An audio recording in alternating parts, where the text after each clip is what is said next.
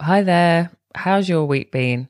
For me, I'm just getting back into, I'm not going to say normality, but I went to Brighton and actually recorded 2 video podcasts. It's the first time in so long that I've interviewed someone for Beauty Me face to face.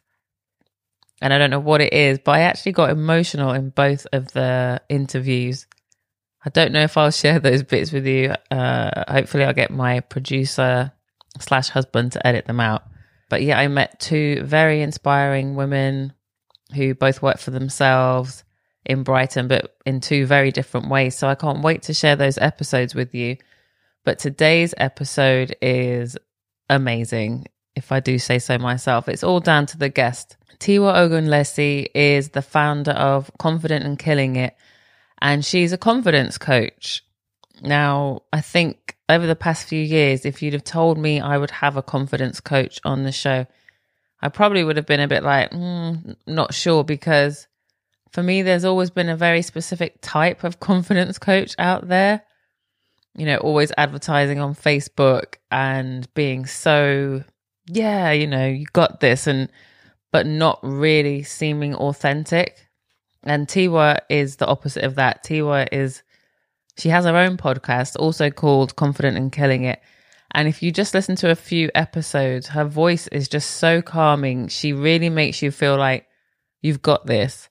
We talk about how she herself went from feeling self-doubt and comparing herself to others, including her own sister, to being someone that is very comfortable with telling those negative inner thoughts to back off.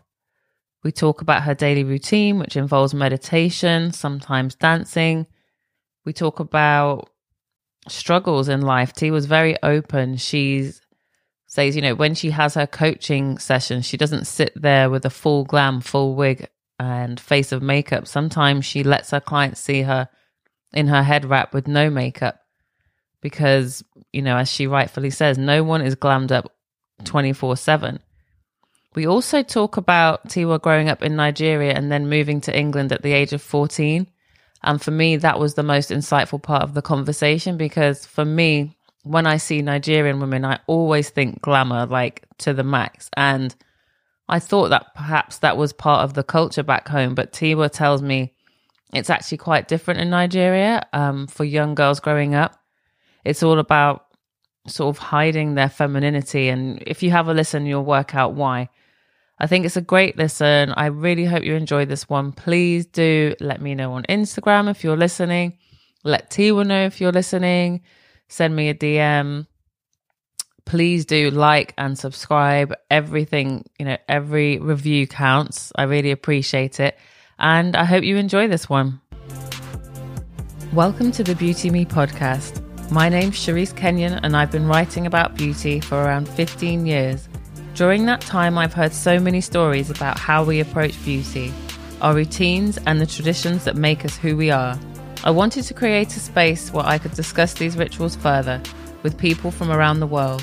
For me, it's all about beauty without the BS. My bad habit, which I'm letting go of, is jumping straight on Instagram when I wake up, because I'm just like, let me just see if anything crazy has happened overnight, just so I can prepare myself for the day. But I'm moving away from that because I've noticed that every time I wake up and the first thing I do is go on Instagram, I get really bad headaches. So what I've been doing lately is a 10-minute meditation in bed. So either meditation on purpose or on clarity, just like a guided meditation. So I just sit and be still. And I'm finding it really, really helps, because I went through like a phase of just like, I just felt like I wasn't being productive. I wasn't myself. And so I was like, I really need to reconnect.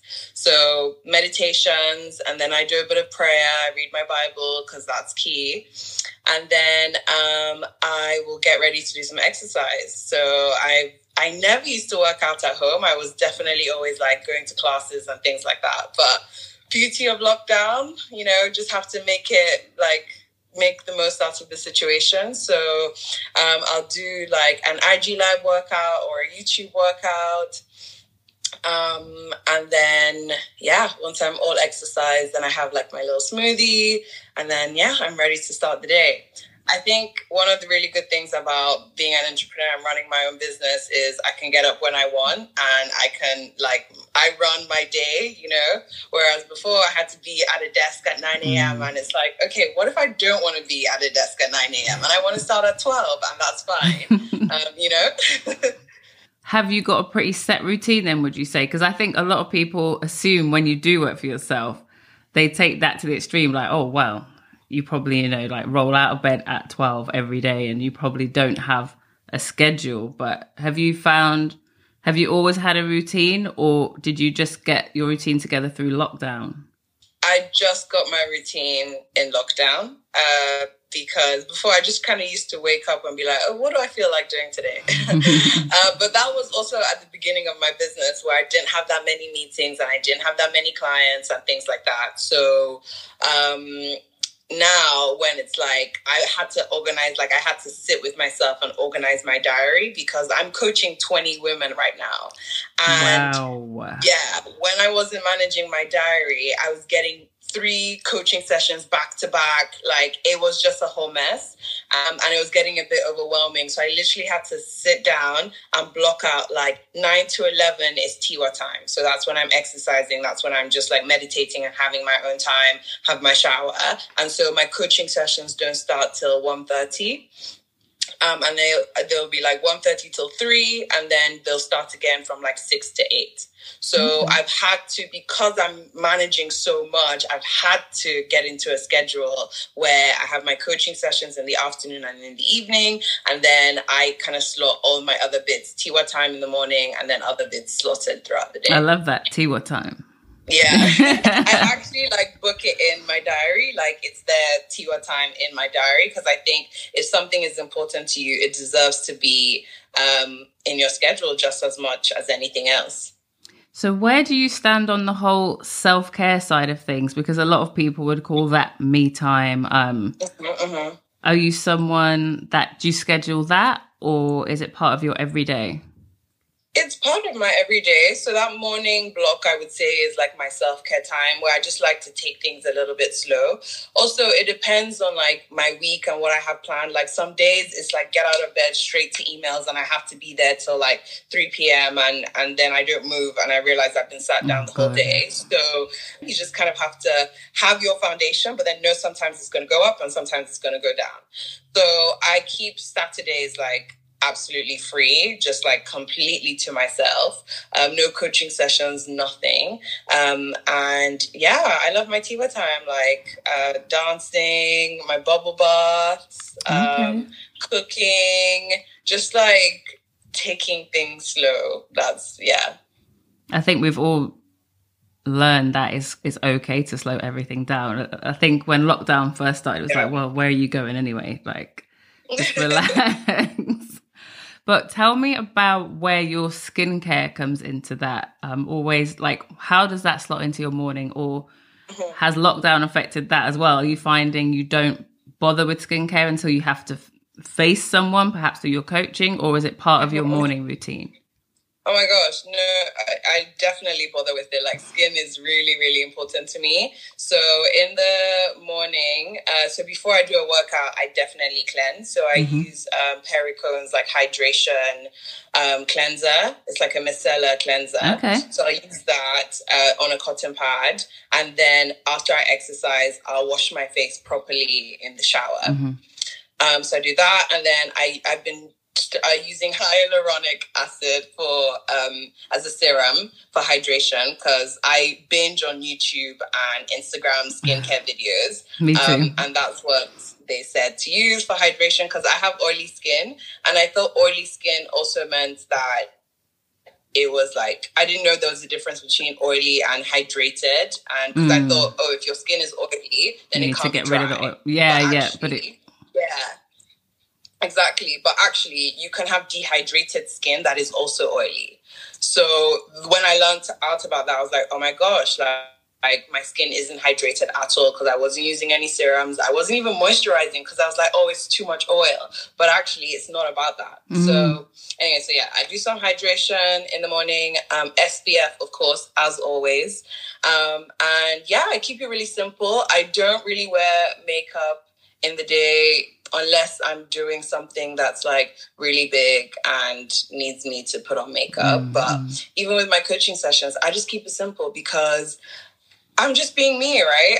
And if I'm always like all done up to every single coaching session, like it just doesn't feel authentic to me because, you know, sometimes I've got my head wrap on, sometimes like I'm in my glasses, like, you know, it's just, it's part of me. Yeah. And I think, like with everything that's been happening with like Black Lives Matter and all these conversations about how Black women always have to censor themselves in the workplace, you know, like you have to straighten your hair before a meeting or an interview, or, you know, you can't switch your wig up like from one week to the other because everyone in the office would be like, oh, I didn't recognize who are you? And it's like, you know, like I remember when I worked full time, I would only change my wig like if I was going away for a period of time. So if I was going away on holiday, like you could come back with a new look. Yeah, so like it would be like they haven't seen me for a week, so it's not like they saw me last night with long hair and now I'm with short hair. And it's sad that we have to censor ourselves like that. And so I've kind of made it an effort not to censor myself when it comes to my coaching sessions and going on Instagram. Like whatever mood I'm in, that's what you get.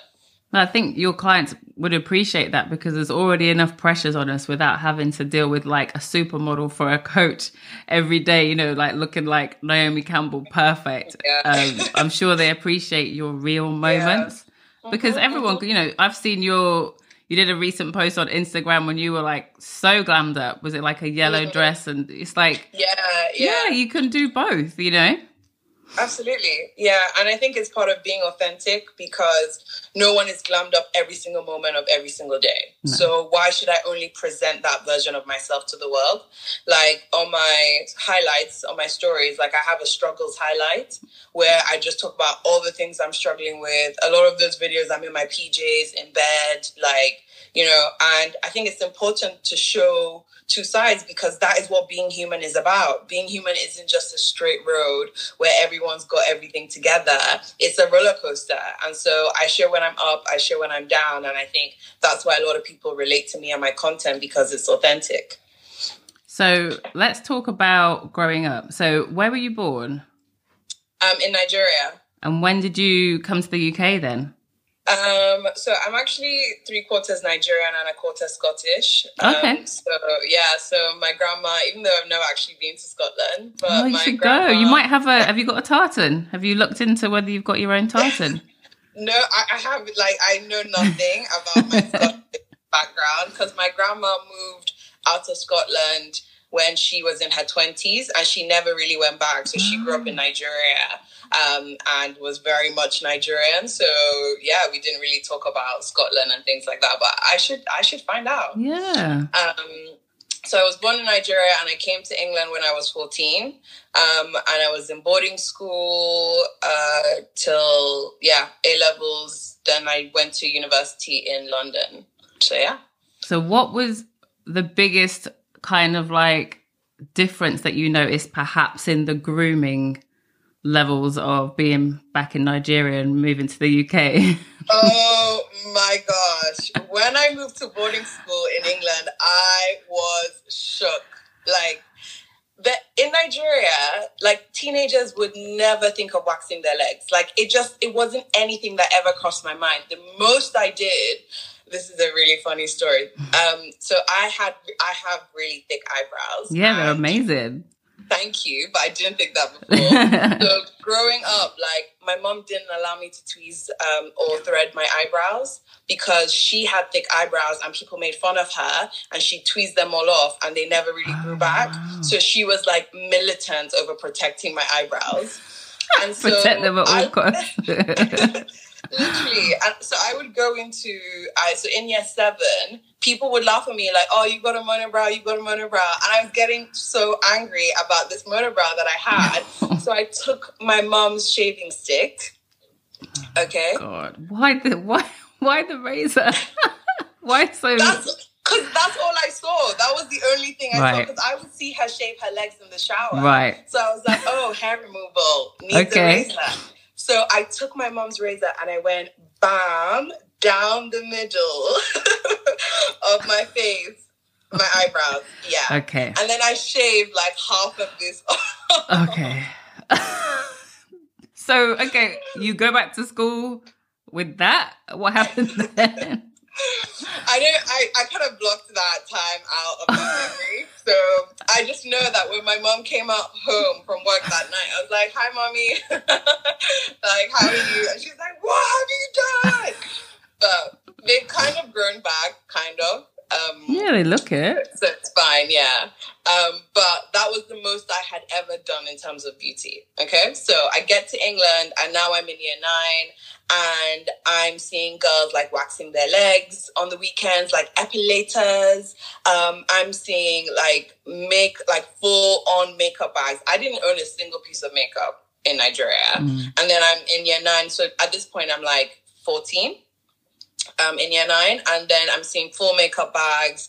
I'm seeing like everything, like everyone is doing the most. And I called my dad. I'm like, "Oh my gosh, like Dad, like these girls are crazy. Like they're waxing their legs. Like this is insane, you know." And I wasn't allowed to thread my eyebrows till I was 16. Like till I was in year 11. My mom said no. That was my 16-year-old birthday present, to get my eyebrows threaded. You know, so.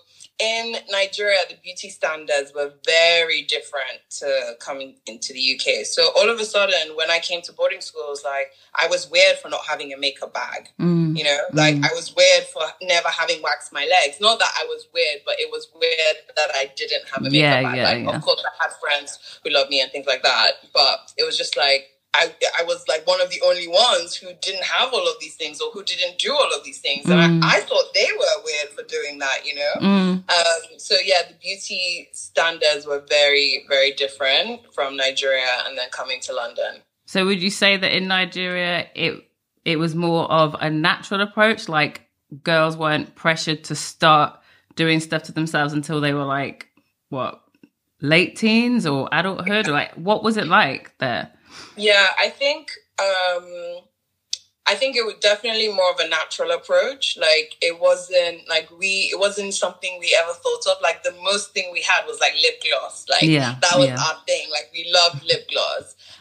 But we never saw the need to have all of the, like, you know, the legs shaved and the hair removal and the eyebrows done and lashes and like all of these things. And I think that like society has changed a lot now. You know, 13-year-old girls, if you don't know how to put lashes on, like, they're like, what? You know, 13-year-old girls have lashes now, and it's crazy. Whereas, yeah, when we were growing up in Nigeria, it was definitely a more kind of natural, just as you are approach with a bit of lip gloss, and it was fine. And I think it has a lot to do with the media. Because, yeah, we watched MTV and all the music channels and things like that, but buying magazines and spending our time looking through magazines wasn't really a thing that was part of our culture. So whereas here, like, you know, young girls are obsessing over the images that they see in magazines and how beauty is portrayed to them and things like that, we were just kind of like always taught to love our bodies and just love who we are and love ourselves just the way we are. And there wasn't any kind of like big contrasting image that made me feel like I wasn't good enough until I moved to the UK. I love that, but it's so weird. It's like my presumptions is like, I'm so used to seeing some seriously glam Nigerian, like there's a few girls that I follow on Instagram. They seem so glamorous, like to a T. So I guess I thought maybe that started when they were young. Maybe that was a Nigerian thing to be like full on glam. But are you saying it's more of a Western effect? Yeah, I think so. I think because even when we were younger, even when it was time to go for weddings, we did our own makeup. But I think as Instagram culture became more of a thing, now everyone gets their makeup professionally done before they go to a wedding.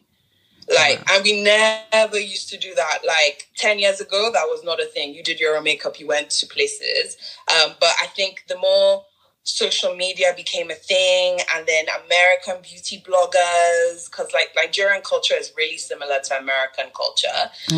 So yeah, when Instagram culture, beauty culture really became like super accessible, I think that's when things just took off. So now Nigeria is very like, oh my gosh, my glam, my this, my that. And it's like more face beat.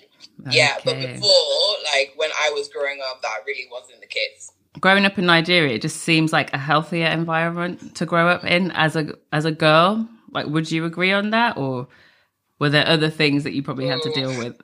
Yeah. I mean, I don't want to go into like sexual assault and all of those things, but being a girl in Nigeria, like Nigeria is one of the most dangerous places for women and girls in the world. So yeah, in terms of we were allowed to like love ourselves for who we are, but in terms of how safe we were in society and what society did to protect us, not the best in that area. It almost sounds then like the mums knew what they were doing with keeping you as young and natural for as long as possible. Because it's definitely a very predatory environment. And in some cultures, they do crazy things to make women look less attractive so men don't do something. Like I saw they wrapped girls in like tape so that their boobs wouldn't develop. Crazy things like that. And it's just like they shave girls' hair. So a lot of girls in Nigeria will have low haircuts.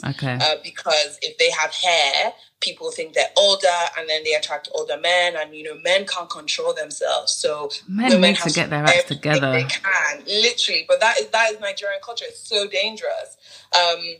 You can still, in parts of northern Nigeria, 12-year-olds can get married to 60-year-old men, you know? So... yeah, that is a whole other episode. It is. But I was protected because of my privilege. But if you think about the average Nigerian girl who's growing up from a low economic background, like, yeah, it is a jungle out there, for sure. Men have got to get their acts together, like, seriously. It's... The fact of a young girl having to have like her breast bound and hair hidden and just to stop you from acting on an impulse, like, come on. Yeah. That narrative just blows my mind. Like, oh, but men can't help themselves. Men have urges. And it's like... It's insulting to men as well. It's just... You know? Okay, so you get to the UK, you don't have a makeup bag.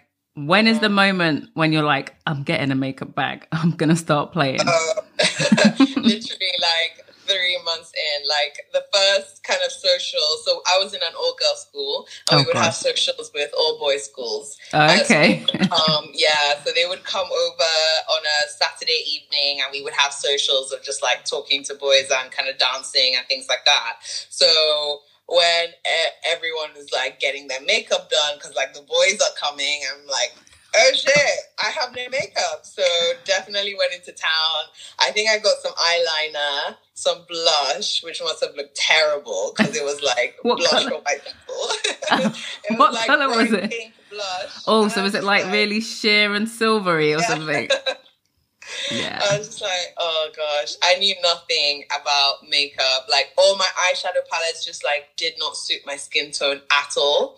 I think it wasn't until I got to university that I understood like the tones and the browns and like what kind of highlighter looks good on dark skin and things like that. But in the beginning, I was just like, I went to Boots and I just grabbed what I saw. I knew about eyeliner, mascara, and some blush. I didn't venture into foundation just yet because I didn't really have any skin issues. And that was my makeup bag. And it was wild. But I still wasn't allowed to wear makeup. So I would wear makeup while I was in boarding school. But when I went home to Nigeria for the summer or for Christmas, my mom didn't know I had a makeup bag. Right. Oh, gosh. Yeah. So many lives to like juggle. Literally. So we would all go to parties and on the way back home in the car, we had makeup remover. So we would remove all our makeup before we got home. Oh, I love it. It's the beauty of Nigerian parents.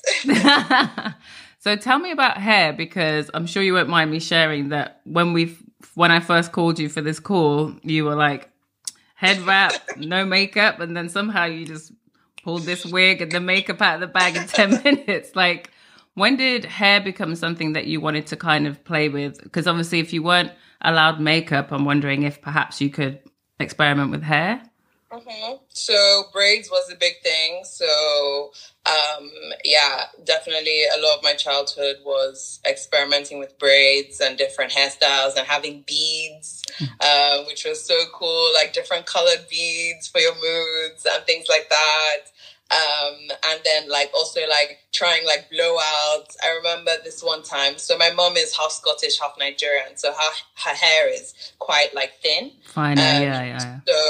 So she can do like the round brush like blowouts, and it's like she's got this massive like bob, which like natural like 4C hair doesn't usually do unless it goes through like a silk wrap or something. Yeah. And I remember this one time we were like, we want hair like mommy's hair, we want hair like mommy's hair. And you know those in the days where they had the rollers, and then so they would do the rollers and then put the little pins in them, and you would have to sit under the dryer. Oh God, and your scalp would be like died. Our ears were so hot. Like, you just sit there under heat for a whole hour. Like, I hate dryers so much. They just scar me. So, we experimented with loads of different things. Braids, like hair, bobby pins. Just like, we would sit for like 10 hours to get braids done.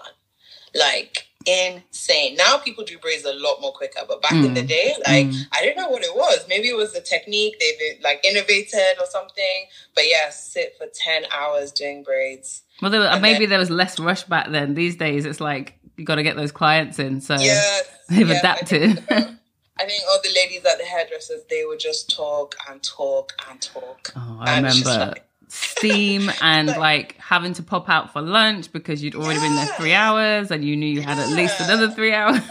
Literally. And then so was braids till I was about 16, and so when I got into year 11 started doing weaves with a bit of leave out at the top. Absolutely ruined my hair because I was straightening my hair all the time to fit with the straight hair extensions and the weaves. And so I went through this period where oh gosh, I wish I had pictures to just show you. Why don't people ever have pictures? People always say to me, I wish I had pictures. I'm like, I wish you had pictures. No, I have them, but I can't show you them right now. Yeah. But I went through a phase where it was like a little spike kind of thing going on at the top. So hang on. Oh, so do you mean the bits that you would leave out? Yeah. They were like this? Like pointing up? Not necessarily like that. They were longer. So it wasn't just like a spike on the top. It was like a spike that kind of went out a little bit. Right. Okay. Yeah. And that would sit on top of the weave, kind of. It was kind of like a fringe that like was just, I don't know. I'll try and see if I can send you. It's on my Instagram, actually. Okay. It's on my story. So maybe we can find a way to put it in. I don't know. Yeah. But I went through that, and then I went natural. So I had relaxed hair, and I did all sorts of things, even like Brazilian keratin treatments. Yeah, me that too. Was like the next craze, to get silky hair. Like everything was all about getting your natural hair as silky, as straight as possible. Burnt my scalp because the lady actually had no idea what she was doing, and literally, like I was in the shower and like I could see pieces of skin, like. Whoa. It was insane. Yeah, insane. My hair's all fine now. So I went natural in like 5 years ago. Okay.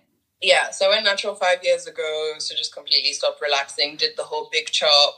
And I've been natural ever since because like wig life became a thing. Yeah. I remember when I first had a wig with a closure, and when my boyfriend saw me, he was so confused. He was like, wait, what? How? Is that you? Where's your hair? Like, But so the first time I ever got a weave with a closure was when I went to America because that was the thing there. So I was in Miami and we wanted to get our hair done by an American hairdresser. And so she did a weave with a closure for us. And then kind of like wig life just evolved from there. Okay. So what's your natural hair like now? And do you ever wear it out? Yeah, I do. Not as often as I probably should. But it's really full. Like I have a full head of hair. It's thick, it's full, very soft. So actually it's a really good like afro texture. But sometimes like just the aesthetic you want like natural hair. Like, you know, that's why we have wigs, because it's like versatile. I love that. So, you can do whatever you want. Yeah. It's your head. You know? Exactly. So sometimes I feel like my hair needs to match, like go with my outfits, and sometimes my natural hair doesn't really go with my outfits. Yeah. I understand. So it's the aesthetic. I get it. I get it.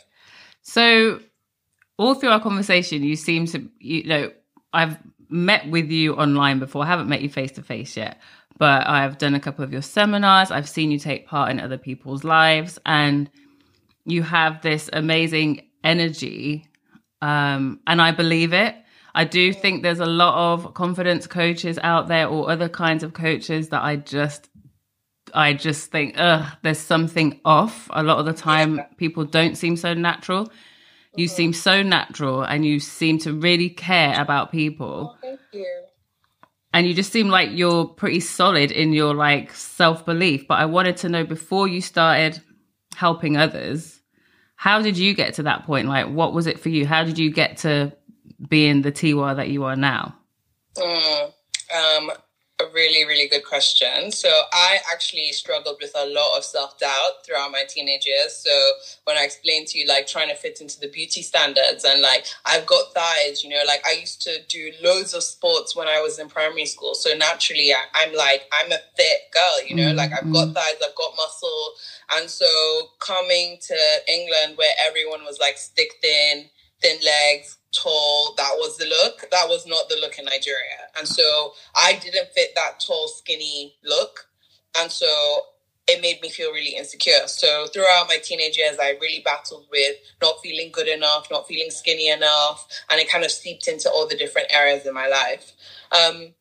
So it wasn't until I was in university that I came across like this new way of thinking, like a growth mindset.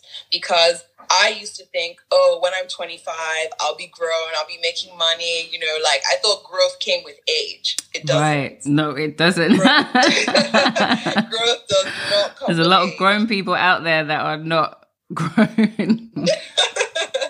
You know, there are a lot of grown people out there who are not grown. And so I was reading this book, 15 Laws of Growth by John Maxwell. And he was the one in that book who taught me about growth being intentional, and how you can't just wake up one day and be the CEO of a multinational company. Like, what are you doing right now to get to the person you want to be in the future? And I had never, ever thought of that. I just thought, oh yeah, you know, you go to uni, you get a degree, you work, you know, and one day you'll wake up and you'll have it all. And that is not what life is about at all. And that's the same thing with confidence. Confidence is like a fitness journey. You don't just wake up one day and be like, yes, I'm confident, I'm killing it, this is me, flawless. Like, no. What are you doing every single day to work on your confidence? And so when I realized that my mind is a battlefield of conflicting forces, and my positive thoughts and negative thoughts are always going to be fighting for my attention, but I have the power of choice to decide what I want to believe in, I was like, hang on, I want to win in life. I'm very competitive.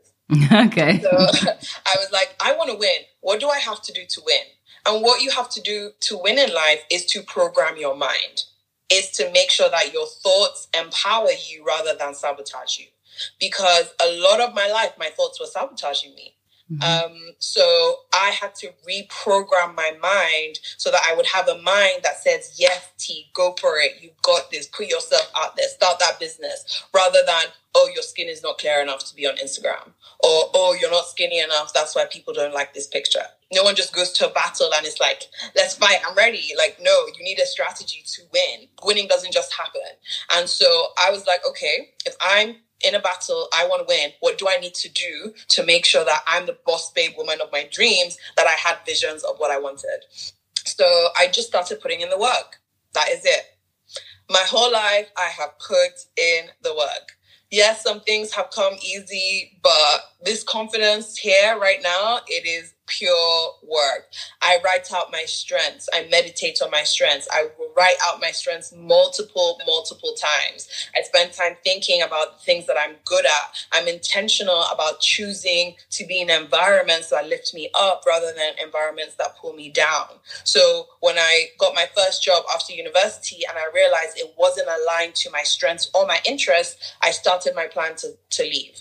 But a lot of people get comfortable in situations, right? A lot of people hate their jobs, but they're too afraid for what's out there. And so they'll rather stay stuck in a situation that isn't helping them than to bet on themselves, take a risk, and to try something else.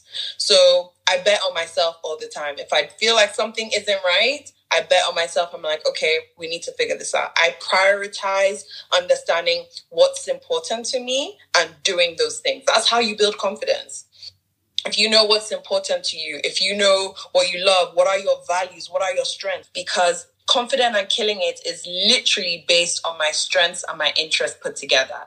I know I'm good at communicating. I know I've got empathy. I know I have emotional intelligence. And what do I love? I love seeing women win in life. I love it. I love seeing women taking action on their dreams and doing things to empower them. Mix those things together and you literally get confident and killing it. So people need to understand, like, to be confident, you've got to know who you are inside. You've got to know what sets your heart on fire, what you love doing, what are your strengths, and how can you bring those things together so that becomes your life. So every single day, you're living from a place of you're doing what matters to you rather than being stuck in a job you hate. Because if you're stuck doing things you hate, it's going to knock your confidence. Definitely. So, yeah. Obviously, you've got all the advice for the people that you meet today, but do you think if you were able, what would be the advice that you could give to like your much younger self back in Nigeria? Do you think there's anything you could have said that you would have appreciated? Okay. Yes, I would, because when I was, so I've shared this on my podcast, I have a younger sister who's only 11 months younger than me, and she is 6 foot and super skinny. Well, not super skinny, like she's skinny, but she has one of those tummies that are always flat. There's just like washboard stomachs where she could eat anything she wanted. No bloat. Tummy stayed the same. No bloating, nothing. And I, on the other hand, like I'm 5'5", so I'm a lot shorter. And I noticed my weight gain when I ate certain things. And so I started policing myself and really beginning to resent my sister that she could just eat whatever she wanted and I had to be miserable on all these different diets and juices and things like that. So I disqualified myself from a lot of things because I thought my body wasn't good enough or I thought I wasn't pretty enough. So what I would say to my younger self is that there is more to you than what you look like. Because when I was a teenager, I thought my whole existence was about my body and my face. And it wasn't until I really woke up to my purpose that I understood that the message in me is so much greater than what I look like. And so my worth doesn't depend on my appearance. Like my worth is my worth. I will always matter. I will always be good enough, regardless of what I look like or how clear my skin is or isn't. So that's like what I would go back to say to my teenage self. And I think so many young girls struggle with this. When you're a teenager, what you look like is the center of everything. And that's why I really love like organizations like Dove who do a lot of body positivity, and they actually go into schools to run workshops to show young girls the amount of airbrushing and editing that goes on behind the scenes that we just see on Instagram and we think, oh, it's just a selfie. But really, is it just a selfie?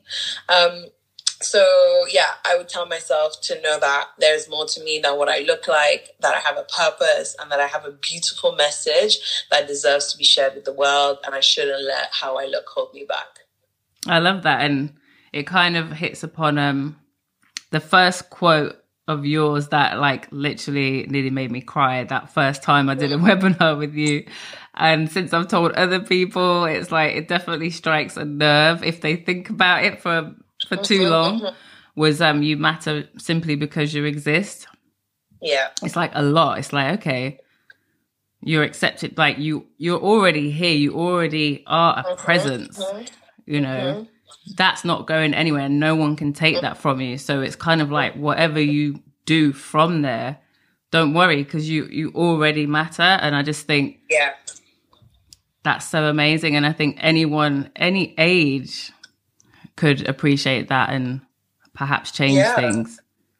For sure. It's such a game changer, because once you know that, like, you've already won, like, you already matter, like, the fact that you're here on this planet means something, then all the other things society makes us feel like we need to be important, like, we realize it's such a scam, because the fact that I'm breathing already means I am important. So yeah. I'm glad you love it. I love it too. Definitely a game changer. Okay, so it's the last question. It's the one question that I ask religiously to every person. And that is, when do you feel you're most beautiful? Oh gosh, somebody else asked me this question and I really struggled to answer it. When do I feel my most beautiful? Okay. I would say, to be fair, being totally honest, I feel my most beautiful when my face is done, my hair is slicked back. Like, I just love the whole, like, slicked back look. Like, when I have a gel and a ponytail and it's just like, there's just like natural vibes and then slicked hair, that's when I feel really beautiful. But I also make myself feel beautiful when I wake up and look in the mirror. Okay, how'd you do that? Tell me. By saying I love you to myself. So because I have polycystic ovaries, and so I have like loads of hormonal acne and different hormonal issues. So skin has been another thing that I struggled with. And so I had to teach myself to love myself. And so every day when I would wake up, I would look at myself in the mirror, literally look into my eyes and say, Tiwa, I love you. And I would smile, because my negative thoughts want me to look in the mirror and be like, oh, you're so ugly, I hate this, and da-da-da. So I had to, like, every time, even when I didn't feel like it, I would literally just look at myself in the mirror and be like, Tiwa, I love you. And that is the only reason I can do Zoom calls and even sometimes Instagram lives without any makeup on. Wow. Because as long as I love myself, I don't care what anyone else thinks about my skin. If my spots offend them, that's their problem, not mine. And sometimes I will be on Zoom calls and my negative thoughts will come in and be like, you really should have put makeup on today. Like, how can you be on a Zoom call like this? Literally, I get that every single day. Every single day, my negative thoughts will come in and be like, oh, look at your scarring on your chin. Like, you should have really done something to cover that up. Like, my mind can get so toxic. So just because I'm like, yeah, Miss Confident, I'm killing it, doesn't mean I'm immune from all the negative bashing that everyone's minds give them. I'm just very intentional about deciding what I listen to and what I don't.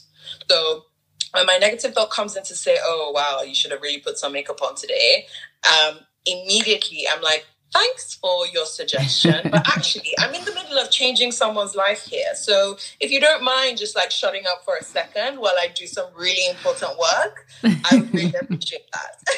I love how your side is so like diplomatic and kind, because our inner critic can be such a bitch. It's always very catty. Like, why are you on camera? Literally, like, oh, look at the bags under your eyes. Like, girl, you need to clean up a bit. Like, people aren't going to book you as a coach if you don't look professional. We're our own worst. We don't need anybody else to say it. We just say it ourselves. You know? So I have to look at myself in the mirror every single day and say, Tiwa, I love you. Because when I'm doing that, I'm sending a message to the negative thoughts and to my subconscious that, look, you can say whatever you want. You do not have power over me. Because as soon as you give into the negative thoughts, they grow bigger and they start getting all this power over you. And I'm like, no, I'm not going to allow my negative thoughts to do that to me. And so every time it tells me I'm ugly, I hit it with a comeback. I'm like, okay, thank you, but I know I'm beautiful, so you can go back into your little corner, and I'm going to keep on doing what I need to do. Thanks so much for listening. Take a minute to like, subscribe, perhaps share the episode with someone that you think will be interested. And you can find me on Twitter and Instagram at Beauty Me Podcast, or you can follow my personal account, which is at Charisse.Kenyon. Feel free to slide into the DMs with any feedback or suggestions for future guests, and I'll see you next week.